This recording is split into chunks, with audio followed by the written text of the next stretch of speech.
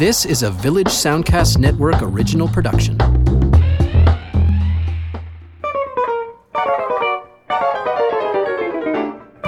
Hi, and welcome to Lends Me Your Ears, the film podcast that takes a look at current movies, either in theaters or on streaming services and elsewhere, and then connects them to films from days gone by. Either we look at a genre that the film is in, or maybe something by one of the stars that's in the film, or in this case of today's show, the director. We take a look at the director's work, and this day we're looking at the films of Guy Ritchie, who's got a brand new film called Operation Fortune, Ruse de Guerre, and we're going to look at some of the better known and some of the lesser known titles in his vast filmography. My name is Stephen Cook, and I'm a film enthusiast and freelancer here in Halifax. Hi, I'm Karsten Knox. I am a film writer. I am the host of The Knox Office on CBC Information Morning, and I have a blog called Flaw in the Iris you can find at halifaxbloggers.ca. And we'll be looking at the world of chavs and shivs and spivs and all that stuff on the mean streets of London and beyond right after this.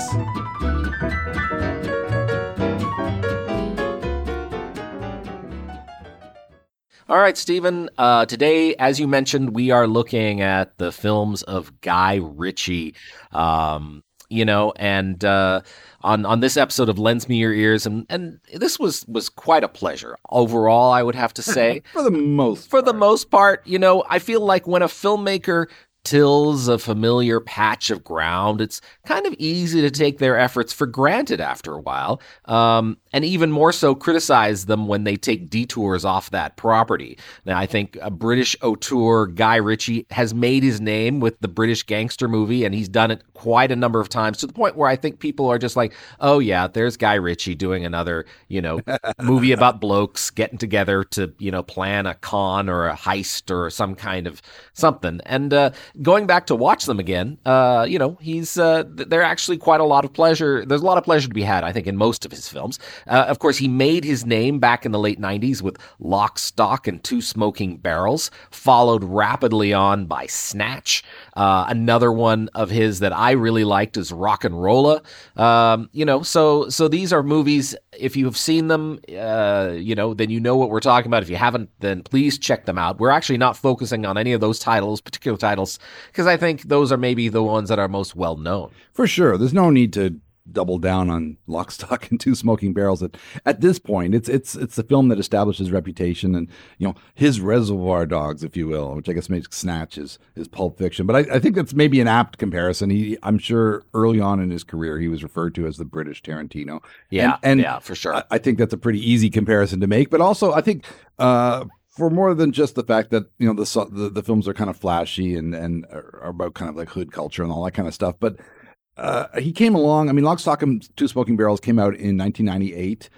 We'd already been through the cycle of, the early Tarantino films, and then all the copycats that came out immediately after. Destiny Turns on the Radio, and 2 Days in the Valley, and Eight Heads in a Duffel Bag. Like all the kind of Tarantino-esque films had kind of come and were rapidly wearing out their welcome by the point that Lock, Stock, and Two Smoking Barrels did. And then we saw the same cycle repeat in England, where, a couple of fairly inexpensively made films filled with colorful characters and Cockney dialogue and all that kind of stuff were incredibly successful internationally.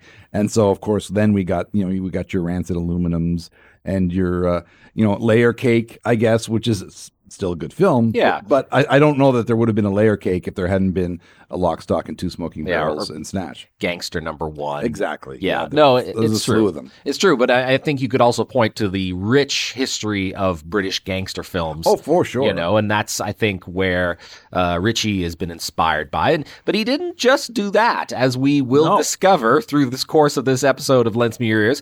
He went on and he had a lot of success going to Hollywood with two steampunk Sherlock Holmes blockbusters starring Robert Downey Jr. and Jude Law and Rachel McAdams. The villain from the first movie was Mark Strong, and the second it was Jared Harris as Moriarty.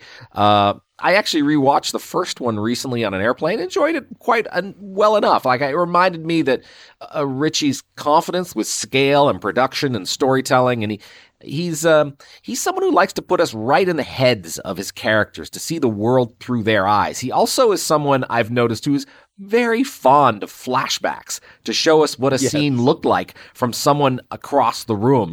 Just like we'll watch something and then in the next scene we'll hear a character talk about what happened and then flash back and then we'll see a different perspective that will cleverly show us what actually was going on. Obviously, as I mentioned, he especially likes his large ensemble male casts. His favorite thing, really, is to tell us stories of gangs of dudes, and he's quite playful about it. I do appreciate that Ritchie has a sense of humor that eases out even in his most serious material. But, I mean, I wouldn't call Sherlock Holmes his most serious material. That's, no. That is some really fun. I think maybe purists for Holmes might have been upset about it because it's quite different than a lot of Holmes I'd seen before. But Stephen, what did you make of that? I actually wrote a review of Sherlock Holmes, the first one, for a Sherlock Holmes newsletter. There's a Canadiana Sherlockania or whatever, like a Canadian Sherlock Holmes newsletter, and the East Coast editor for that newsletter is a friend of mine who I used to work with at a certain local daily paper, and we were also sort of mutual Sherlock Holmes buffs.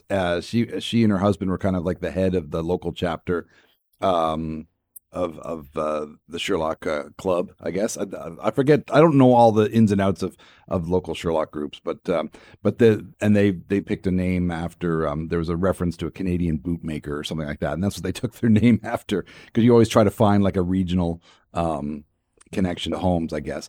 And oddly enough, I went to a preview screening. When they used to give out free passes to like preview screenings, like the night before it opens or whatever, and you get them from a radio station or whatever.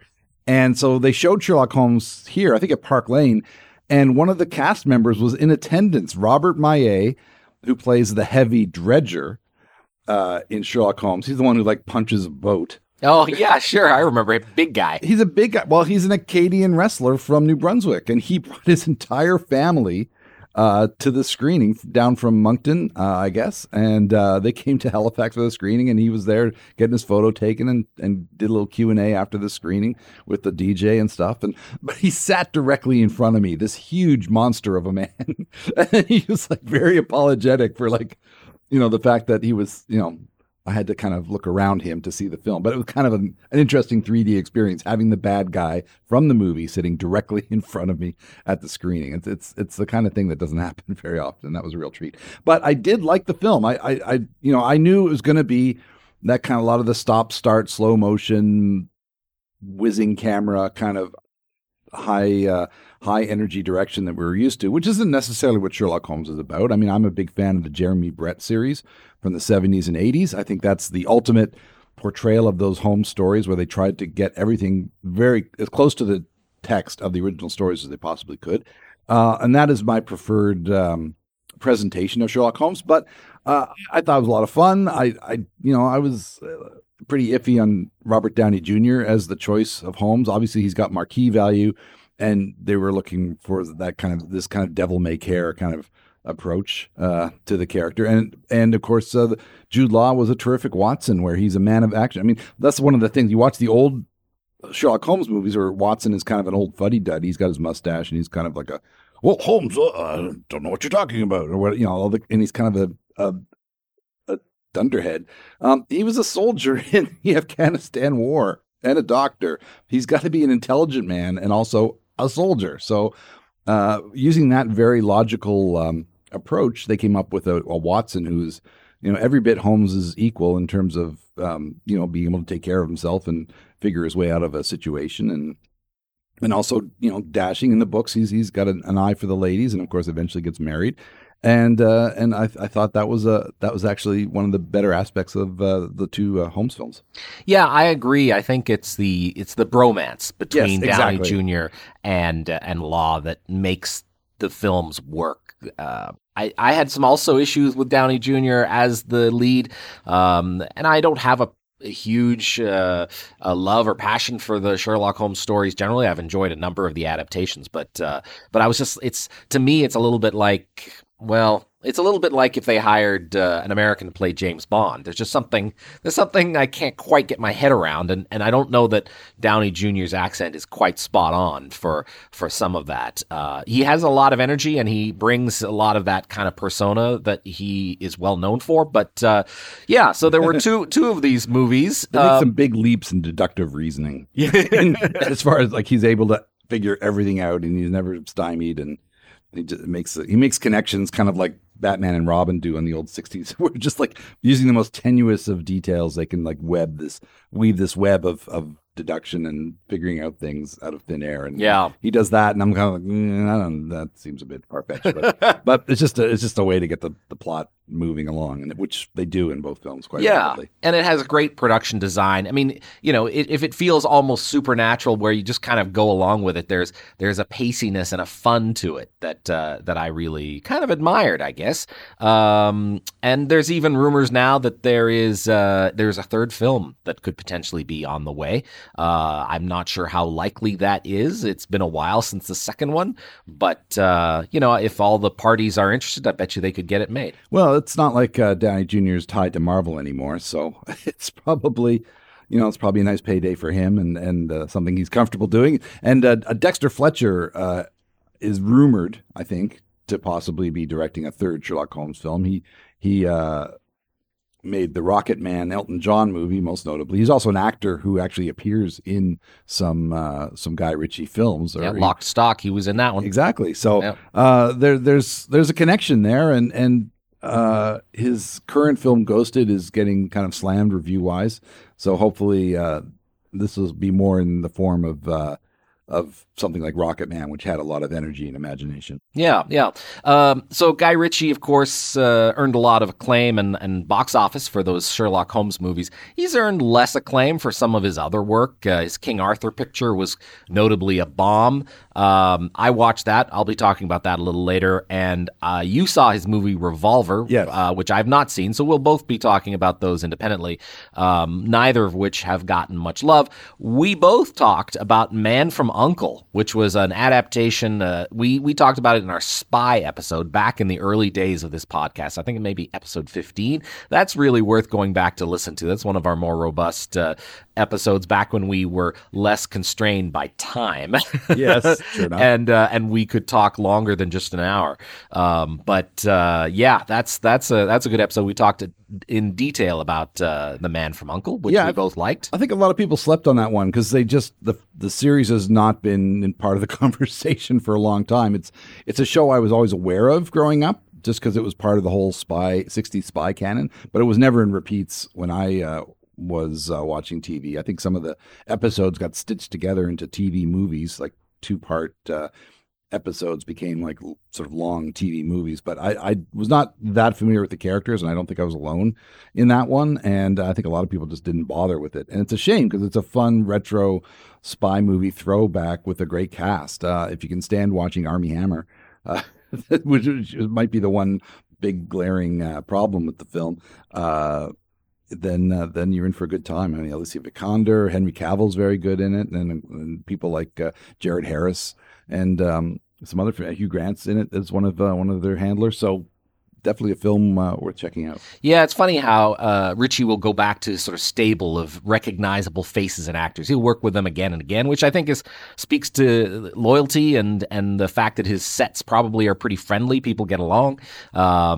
His next film is called The Covenant, which with Jake Gyllenhaal as an American soldier who returns to Afghanistan to save a translator. That feels like a bit of a detour, but not unusual for Ritchie to have these occasional detours into different kinds of material. Yeah, that looks very promising. I mean, I saw the trailer this morning, actually. I watched it and thought, well, Gyllenhaal looks like he's giving a very dedicated, very physical kind of performance. It's dealing with some weightier issues. It looks like post-traumatic stress is going to play a big part in the drama, and treated. It looks like it'll be treated fairly seriously. It doesn't look like a quippy, caper film where Jake Gyllenhaal plays a soldier, goes back to Afghanistan to save the life of the translator that saved his life when they were captured by the Taliban. So I'm hoping that proves to be a win for Ritchie and for us as the viewers.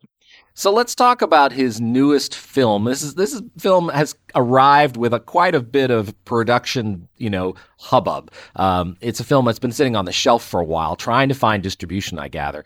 Maybe shot during the pandemic. It took a while to get to us anyway. It is on now Amazon Prime. It's called Operation Fortune Rue de Guerre, and I think it was originally mooted to be the start of a possible franchise. I don't think that's likely to continue based on what I've heard about its, its critical and reception generally. But so what he's done this time out is mix together his standard issue action hokum. There's a sprig of Mission Impossible, international spycraft, a splash maybe of The Man from U.N.C.L.E. irreverence. You shake it up, you've got something slightly fizzy and sweet. Didn't find there was much weight to Operation Fortune, but it's not without its flavor or fun. It's just mostly due, and that's the fun of it is mostly due to a cast that seems to be having a good time. And once again, we've got Jason Statham, who is one of Ritchie's favorite leading men in the film. The Humphrey Bogart to Ritchie's John Huston. Wow. Yeah, that's quite a comparison. Well, that's a stretch. Yeah, he's a colorfully named Orson Fortune, and it plays sort of a duplicate of any number of tough guy characters he's played in the past, with his sort of two personality characteristics here being a suspicious nature and a fear of air travel, which is pretty much easily managed with a bottle of red wine. Very expensive red wine. Yes, that's right. His handler Nathan, played by a kind of uncomfortable looking Cary Elwes, and his handler's handler, Knighton, played by Eddie Marzan, another regular of Ritchie's. They work for British intelligence, and they contract Fortune to track down a suitcase that has something valuable in it. Naturally, that thing turns out to be a threat to the entire planet, and it's of interest to a couple of billionaires, and the man brokering the deal between this MacGuffin is another wealthy sleaze, Greg Simmons, played by Hugh Grant, who is adding to his growing catalog of charming baddies, as in the recent Dungeons and Dragons movie and Paddington 2. So in order to secure this device, unexplainably called the Handle, Fortune practically abducts a Hollywood star played by another Ritchie regular, Josh Hartnett. Yes, back again. Yep, to help lubricate Greg, who is a big fan. And they're in the company of a hacker named Sarah Fidel, played by Aubrey Plaza, who's terrific in this, and another hard man named JJ, played by Bugsy Malone. They travel to Cannes and points east on their mission, and the film, interestingly, was shot in Turkey and Qatar, of all places. So it does have a really interesting sort of geography and sense of location, which feels unusual for this kind of film. So yeah, the plot, I guess I've described it for the most part, but it's pretty fluffy, and all of that kind of detail is mostly unnecessary. This movie isn't much more than an excuse to watch Stath dispatch muscular thugs with guns, blades, and fists, and the rest of the crew make pithy remarks, sometimes at his expense. I don't know. It's a fun movie. It's not terrific, but it's actually. Finding it on Amazon Prime seems like a good place for it because it's undemanding action, comedy, entertainment. Yeah, I get the feeling this was made and then kind of sat on the shelf for a while, and it was denied a theatrical release for a couple of different reasons. Politically, I think the bad guys are Ukrainians, so I think that might have hurt its possibility of getting a wide theatrical release, perhaps, It's not that big a deal. It's kind of like MacGuffin the movie, because they're really just after this thing that gets stolen at the start of the film that can, has the potential to have catastrophic effects on the worldwide financial system and all that kind of stuff, but and beyond. But it really is nothing. It's just the thing that the dingus that they're after, and they need to get, and they need to get to the guy to get the thing and get the other thing. Anyway, it felt very mechanical and kind of rote, but you have to kind of find your enjoyment in it, in what the actors bring to it. I really like Aubrey Plaza here. She doesn't appear to be taking any of it seriously at all, and reportedly was improving a lot of her moments, her reactions and things like that are kind of off the top of her head. I guess Ritchie liked her energy and let her kind of run with it. Yeah, that doesn't surprise me at all. And when you think of the funny moments in the film that she delivers, it feels like her. Yeah, and Hartnett, an actor I've been very cold to in the past, who suddenly became interesting. I think around the time of his Penny Dreadful. That was the moment, wasn't it? I think so, because he was such a leaden, stone-faced, uninteresting leading man. When you think of films like was it Wicker Park and then that horrible adaptation of the Black Dahlia by Brian De Palma from the James Ellroy novel, where he just kind of sunk the whole thing, and I was just and then he wasn't in anything for a while, and I was like, fine, I think we've had our fill of Josh Hartnett. And then all of a sudden he was playing found work in the UK. Yeah. And getting interesting roles and bringing something to them that just had not been there in his work before, and not taking himself seriously and playing characters with, weaknesses and bedraggled. And I think maybe he'd aged into his face a little bit more too. Like he has that, he looks like kind of like a young Liam Neeson a little bit now, as opposed to like the chiseled handsome boy. Now he's got some mileage on his face, and I think it makes him a little more interesting as a screen presence in a lot of ways. Yeah, it does suit him, I would say, and I have liked the way that Ritchie has used him in at least a couple of his movies, and we'll talk about one that we watched together this week in preparation for this podcast.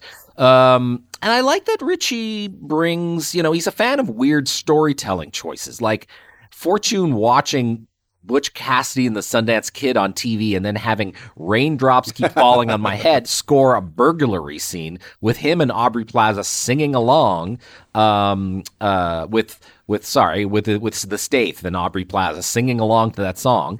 And, if I didn't know better, I'd say that's an homage to Hudson Hawk. But who in their right mind would do that? Exactly. Maybe Ritchie is a fan of Hudson Hawk. I actually have some time for it myself. But it's just such a strange decision. And I found, I would have been fine for more of that kind of goofiness to liven up this film at places. But anyway, there it is. In some ways, I think the Operation Fortune is more like a family-friendly take on Matthew Vaughn's Kingsman movies. It's all just basically like post James Bond, like trying to find the playfulness in James Bond. Like if you grew up with Roger Moore era James Bond, then this won't seem like such a huge departure, or maybe a more goofy Mission Impossible. And welcome back to Lends Me Your Ears. Today we're taking a look at some of the lesser known and some of the better known films of Guy Ritchie from the later part of his career, post Lock, Stock, and Two Smoking Barrels and Snatch. And this is a film that kind of fell off the radar pretty quickly. It came out in I think 2008. I think 2005. 2005. Yep, up by year. And it kind of, I don't even know if it made it into many theaters. It's called Revolver. I don't know if that's a nod to the Beatles albums or the Weapon, probably a bit of both. And it's an oddball entry in the category because on the surface of it, it looks like yet another Guy Ritchie tough gangster kind of picture with lots of flashy filmmaking and quippy dialogue. But he co-wrote it with Luc Besson, and it's got this deeply kind of philosophical core to it that I don't know completely pays off. It's a film that there's two different cuts of it, both kind of equally confusing in different kinds of ways, and it feels like it doesn't need to be that way as you're watching it. It opens up with portentous quotes on the screen.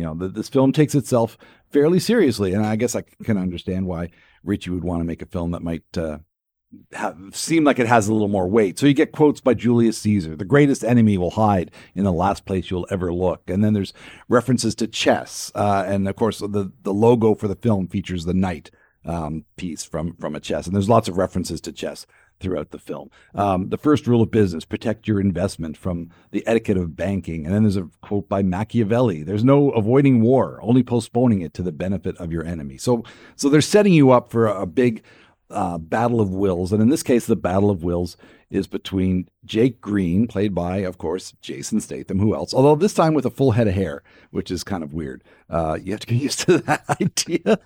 And his nemesis in this case is Dorothy Maka, played by Ray Liotta, the character named Doug. Although most people, they just refer to him as Maka throughout the course of the film. They don't call him Dorothy. Sometimes they call him D, I guess.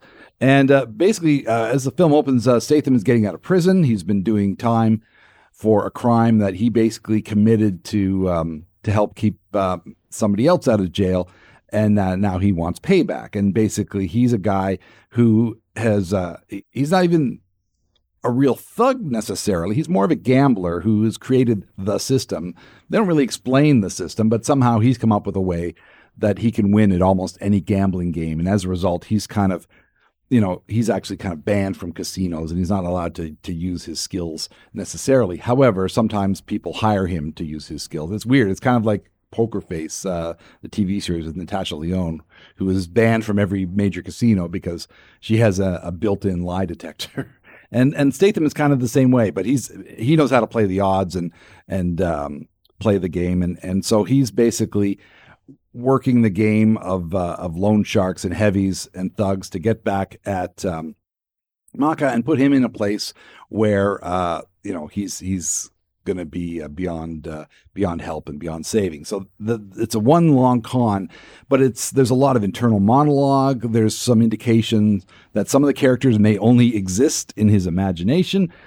We have Andre 3000 from Outcast and Vincent Pastore, Big Pussy from The Sopranos. They play a couple of very wry con artists who latch on to Green early on, and they're trying to get him to do their bidding, to work some schemes while he's trying to work his scheme against Maka. So there's many wheels within wheels turning here, and although it's an interesting performance for Statham, I think it's he's definitely going reaching beyond his grasp, perhaps with a character that has some serious psychological issues due to the things that happened to him before he went into jail, before the events of the film get underway. And there's some interesting storytelling, but there's also points in the film where it really does not help figure out what's going on in the movie. And so it's not hard to see why it wasn't a big hit. And in fact, Ritchie recut it after its theatrical release, and there's a different director's cut that actually lops off a big chunk of the ending that involves Ray Liotta's character, and it doesn't necessarily make things any clearer. It tightens up the story a little bit, makes it flow a little better, but it doesn't necessarily improve things any. So I would say this is for diehards only. If you're a fan of Guy Ritchie's work, if you watched all of his other films, they're looking for something else with that signature style.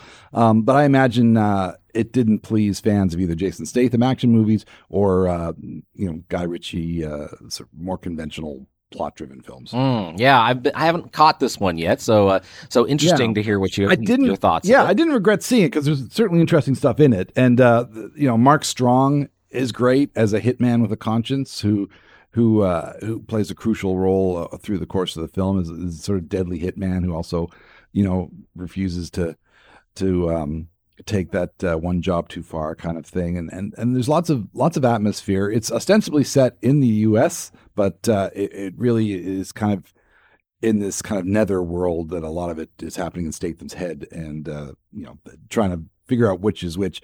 It seems like it's the kind of thing that maybe if Besson had directed it, maybe it would have, with French subtitles, maybe it would have worked a little bit better. But here you go in expecting something a little more clear-headed, and that's not what you get. Interesting. Okay, I'm going to talk about King Arthur, Legend of the Sword from 2017, another one of Ritchie's films that did not do well. This was quite a bomb at the box office, actually. And given the poor reviews that I read of this film, I was surprised how much I enjoyed it. It's, of course, his take on the Arthurian legend. He casts Charlie Hunnam as Arthur. Now, I've got nothing against Hunnam. I think he is a physical presence on screen, but I wonder about his leading man credentials. I feel like they tried something similar in Hollywood with Taylor Kitsch, who's also good looking and charming and physical, but also maybe not someone you really want to cheer for. And I think that's maybe the problem with Hunnam as well.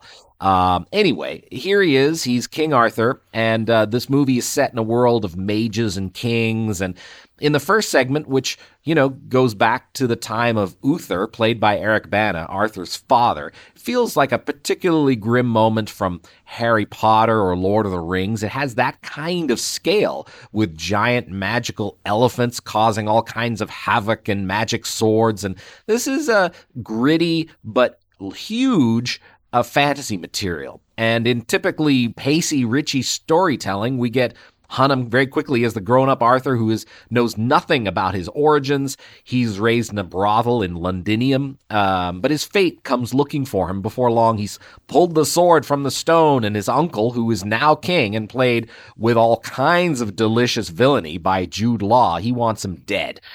This forces Arthur to join up with a group of outlaws. Some are arrayed from his old days as a thief in the big city, and some who are just not fans of the current king. So once again, we get a gang of mostly men trying to mess up Jude Law's efforts to consolidate his power. You got actors like Aidan Gillen and Jimon Hunsu and Annabelle Wallace. These are very solid character actors, and many of them with Cockney accents. And all of a sudden, in the middle of this fantasy movie, a Guy Ritchie movie breaks out. And you got some solid action scenes, some decent CGI, and Arthur slowly coming to terms with his birthright. You even have David Beckham in a cameo, and he does actually pretty well. And I do appreciate the tension here that at first, the last thing Arthur wants is this sword. Every time he touches it, he sees visions of his past that he's kind of locked away in the death of his father.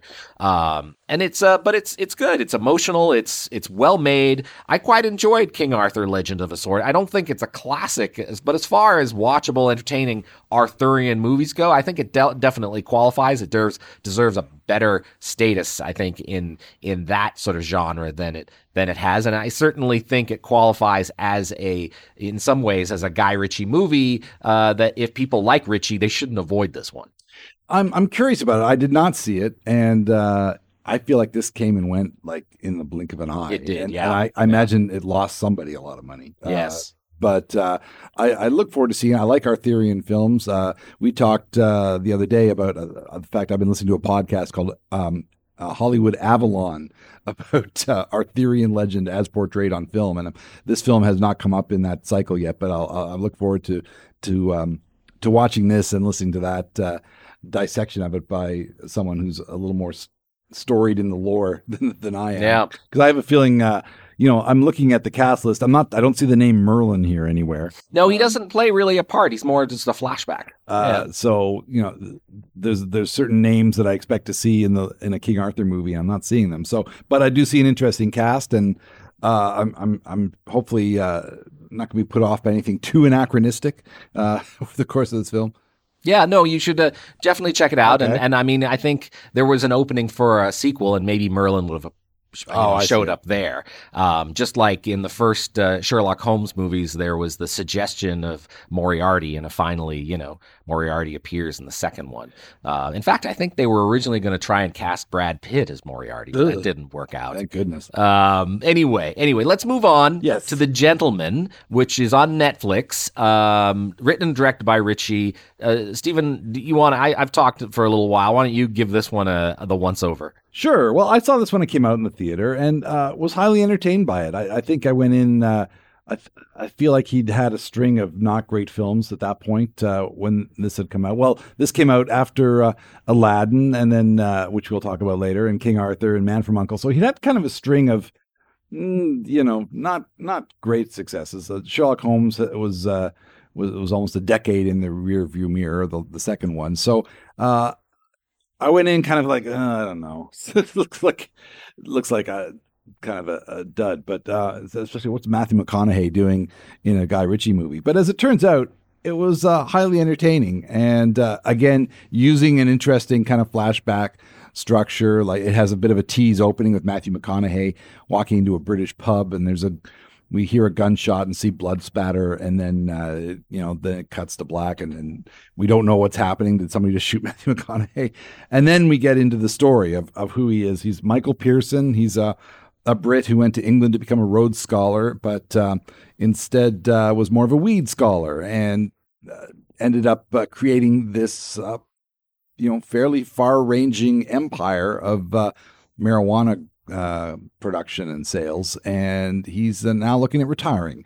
He's looking at selling off his business to Jeremy Strong's Matthew, who's he's kind of the head of the Jewish mafia, and he's looking to sell off his business for $400 million. But there's a bit of a complication in that London's Chinese gang want in on the action. It's played by a Dry Eye Henry Golding, who most people knew as the handsome dude from Crazy Rich Asians. Here he's playing a real jerk gangster who's kind of second in command. His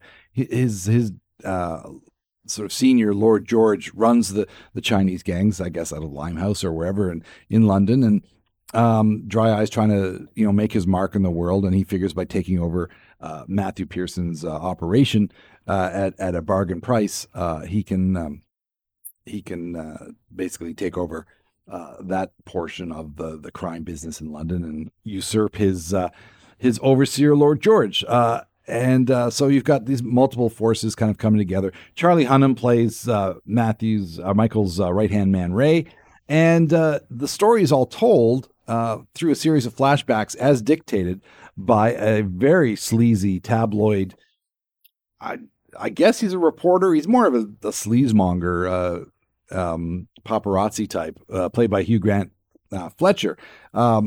Who's it's kind of like a variation. I mean, this is before Ruse de Guerre, but he's playing just as oily a character, and he basically wants his cut of the sale to keep all this stuff out of the papers because he's been following Ray, and he's seen Ray accidentally kill the son of a Russian diplomat / crime boss, and basically, Ray is telling Fletcher is telling the story.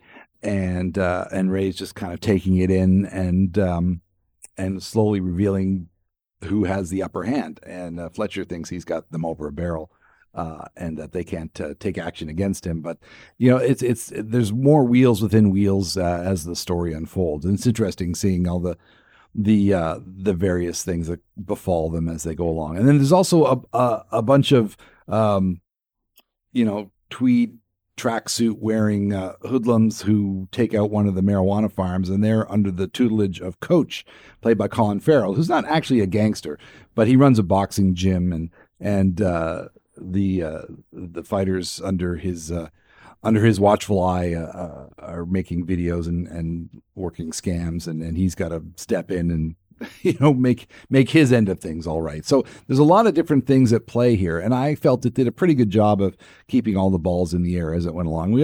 Michelle Dockery plays Michael Pearson's wife, Rosalind. She's also a formidable character. She runs his high-end car refurbishment business. It's a high-end garage and possibly a chop shop. I don't think they go into too much detail about that, but she's a formidable character to deal with as well, and plays an interesting part in the course of the story, more so than a lot of female characters in Guy Ritchie films past. So yeah. She's a welcome presence here for sure. Oh, absolutely. I really like Michelle Dockery. Pretty much all I know her from is Downton Abbey, and she really shines in her scenes here as Pearson's sort of tough Cockney confidant who runs that garage. I think the movie could use more of her in it. Yes, and more of them together too. Yeah, I think they're pretty good together. Yeah, and I think the film is full of zip and very foul-mouthed and stuffed with monologues and armed standoffs and the regular, hilarious and unintended consequences of violence. And there are lots of, sprawling ensemble cast. You mentioned a lot of those players. It was great to see the brief presence of Elliot Sumner, child of Sting and film producer Trudy Styler, and a talented musician in their own right. They're the junkie offspring of one of Pearson's wealthy partners. Great to see them. Oh, right. Okay. Yeah.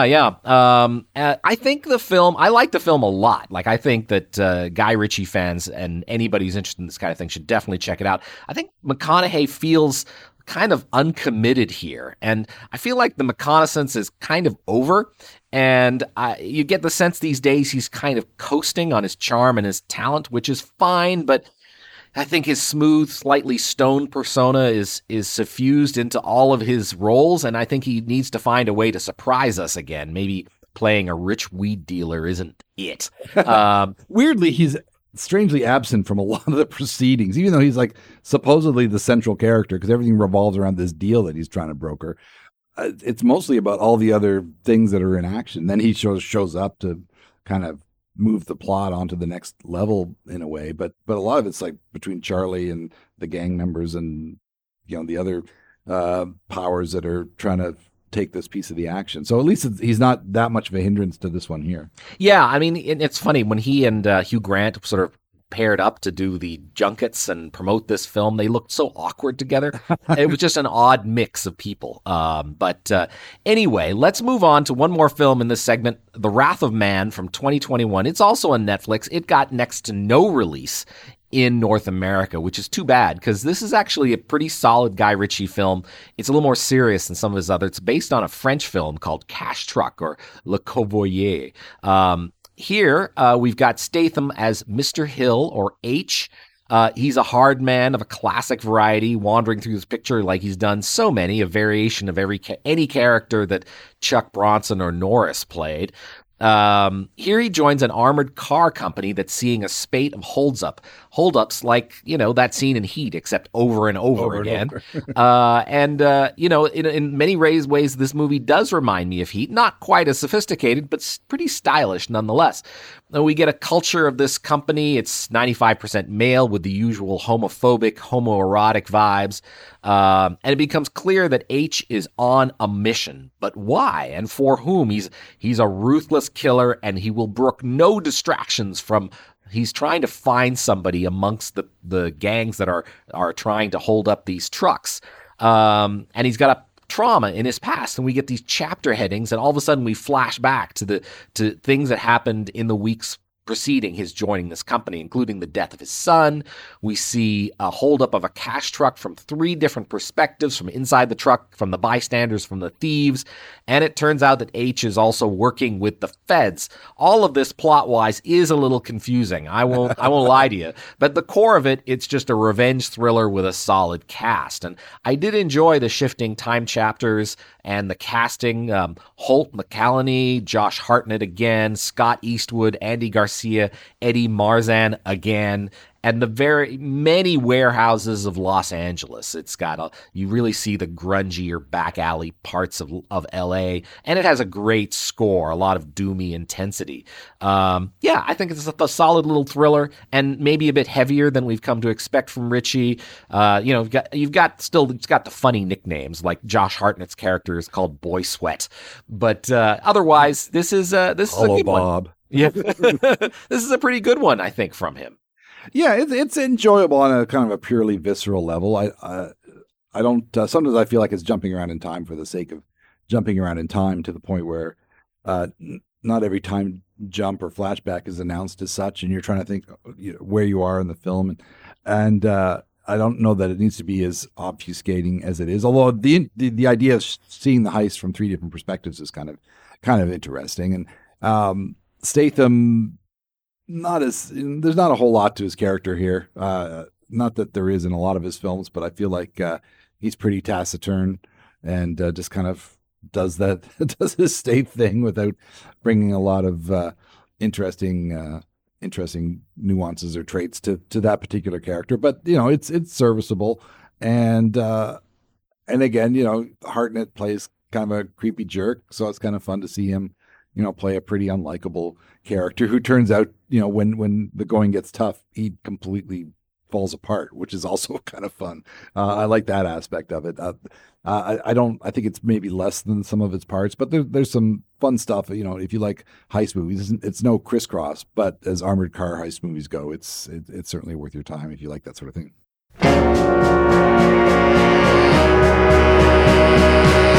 Hi, I'm Lindsay Cameron Wilson, host of the Food Podcast.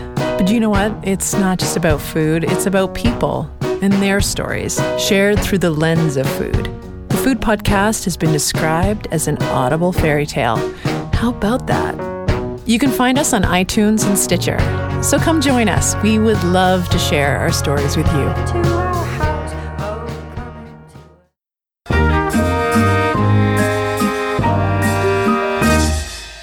Okay, on this final segment of Lends Me Your Ears for this episode on the films of Guy Ritchie, we have two, I confess to say, lesser films in his catalog, neither of which were beloved by critics, though I think one of them at least did well at the box office. Not this one that we're going to start with. No. Swept Away from 2002 was written by Guy Ritchie. It's based on a film by Lena Wertmuller from 1974, same title, I believe. And I've never seen the Wertmuller movie, but you've seen it, haven't you, Stephen? Yeah, I've seen it. It's I remember Giancarlo Giannini was in. It was one of the first subtitled movies I ever saw. I think on TV in this case. I think it was either on PBS or CBC late at night, and basically about a rich socialite and a communist crew member on a yacht wind up on a desert island. And there's this battle of wills, and it gets into a lot of politics and a lot of feminism from Lena Wertmuller's perspective. And I watched it as a kid thinking that maybe it was going to be kind of sexy, and it sort of was, but it was really more about the dialectic between these two polarized characters, who are polarized in terms of both sex and politics, and seeing them kind of come to some sort of middle ground over the course of the film. And so it's an odd choice for a remake. I think the original was very much of its time in terms of where politics and sexual politics were at that point, and I think it reflects that era very well. It seemed like an odd choice for both Guy Ritchie and Madonna to tackle. They were, of course, married at the time.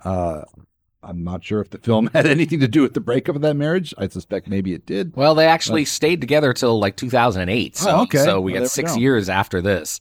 But yeah, it is an odd one, for the two of them to do. Basically, three wealthy couples, they fly to Italy. They take a vacation on a yacht. Madonna's Amber is very unpleasant. She's a capitalist, we're constantly reminded. She's married to Bruce Greenwood's Tony.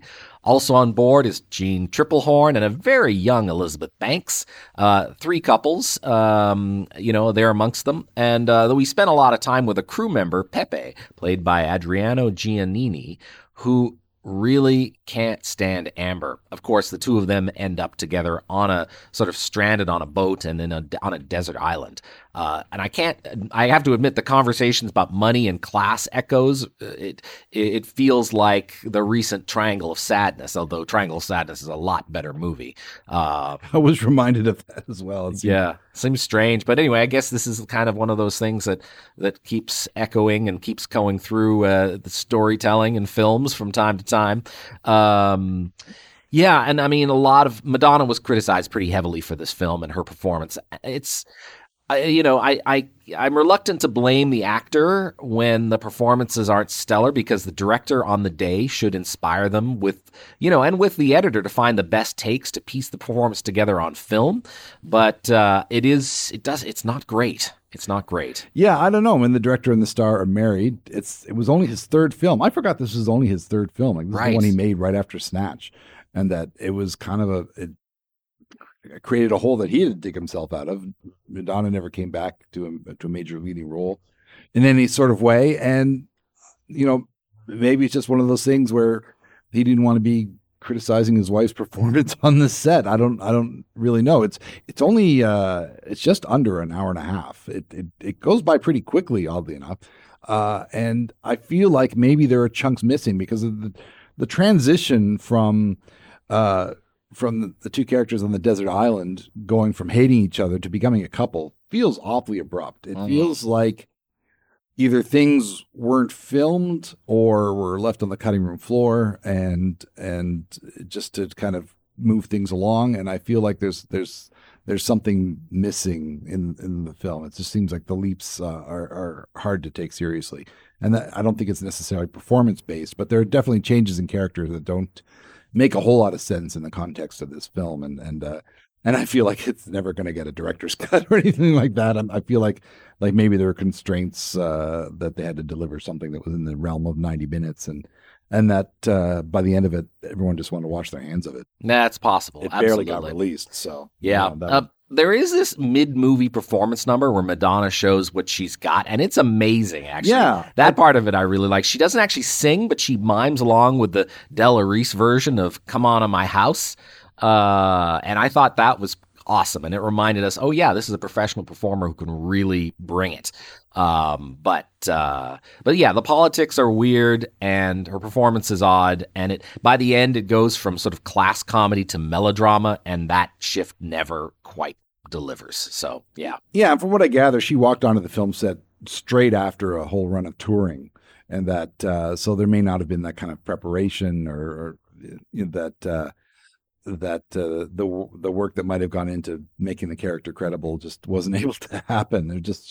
Madonna just showed up and was Madonna as Amber. Because there are moments in the film where I enjoy watching her performance, but again, the transitions are fairly jarring as we move through the course of the film, and it's hard to take certain things seriously when you don't really see how we got from point A to point B, sort of thing. So. Unless you're really curious, you'd be fine to give this one a pass. Yeah, and I would say the same about the next and final film that we're going to talk about, called Aladdin. Of course, it's one of the spate of live-action adaptations of classic or semi-classic Disney animations.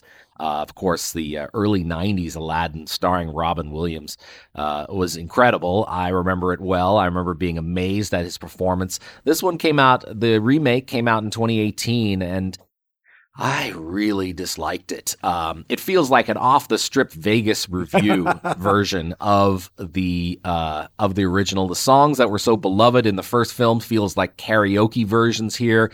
And instead of Robin Williams, who sadly had passed away by the time this film comes out, you've got Will Smith trying to take the role of the genie, and do something different with it. And I guess he should be credited for, that effort, because frankly, who's going to forget Robin Williams? He was a central reason that first film was so special. Yeah, talk about a thankless task. Yeah, but this one just feels like some kind of corporate fake cheesy facsimile, and unfortunately, of course, a lot of these live action remakes feel that way because they've got that corporate Disney thing going on. It's pretty awful. I didn't like any of the performances. I didn't like any of the movie. It's just offensively bland. The single performer I liked, who thought raised it, was former SNL performer Nasim Pedrad. She plays Dahlia, the handmaiden who has a thing for the genie. And finally, I think that this kind of Hollywood exoticism is so 20th century. Why do we even do this anymore? Because we see that cultural appropriation just isn't cool, and yet this is still what they're doing, and it just feels stupidly offensive in a way that I can't recommend this at all. Yeah, it's hard to believe this is only from a few years ago. Like, it's just because it's obviously a remake of a cartoon from the 90s, but it just feels fairly retrograde. I didn't mind the leads. Egyptian-Canadian actor Mena Massoud was fine as Aladdin. Naomi Scott was fine as Jasmine, but they don't necessarily bring a lot of whole personal spark to their performances. And having Jafar being fairly unmenacing, like he's evil, I guess, but he it certainly doesn't compare to the cartoon version. And everything just feels like all the edges have been sanded off, and you've got a lot of CGI, kind of magic, fairy dust or whatever you want to call it, in its place. And I think we've become so inured to that it just doesn't work on that. I like the carpet, the flying carpet. Yeah, that was okay. I really missed Gilbert Gottfried, right? As the parrot, right? Alan Tudyk does the parrot as more of a realistic parrot, but it's like, well, who wants to see a realistic parrot in a Disney movie, so, but I'm biased in that regard. So.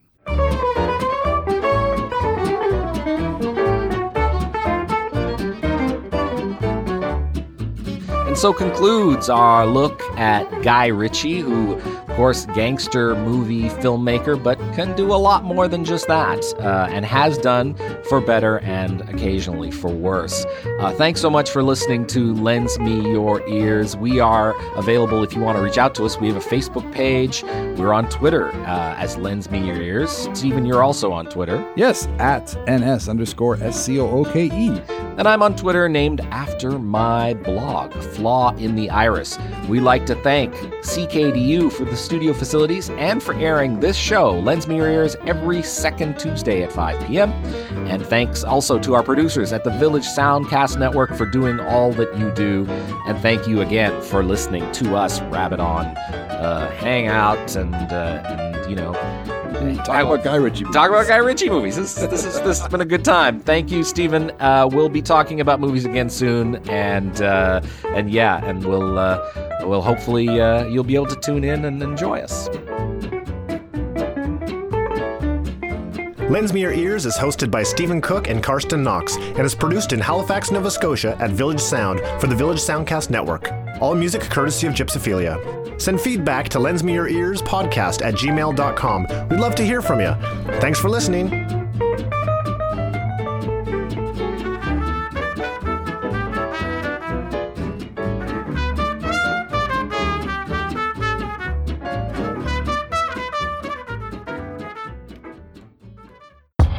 This was a Village Soundcast Network original production.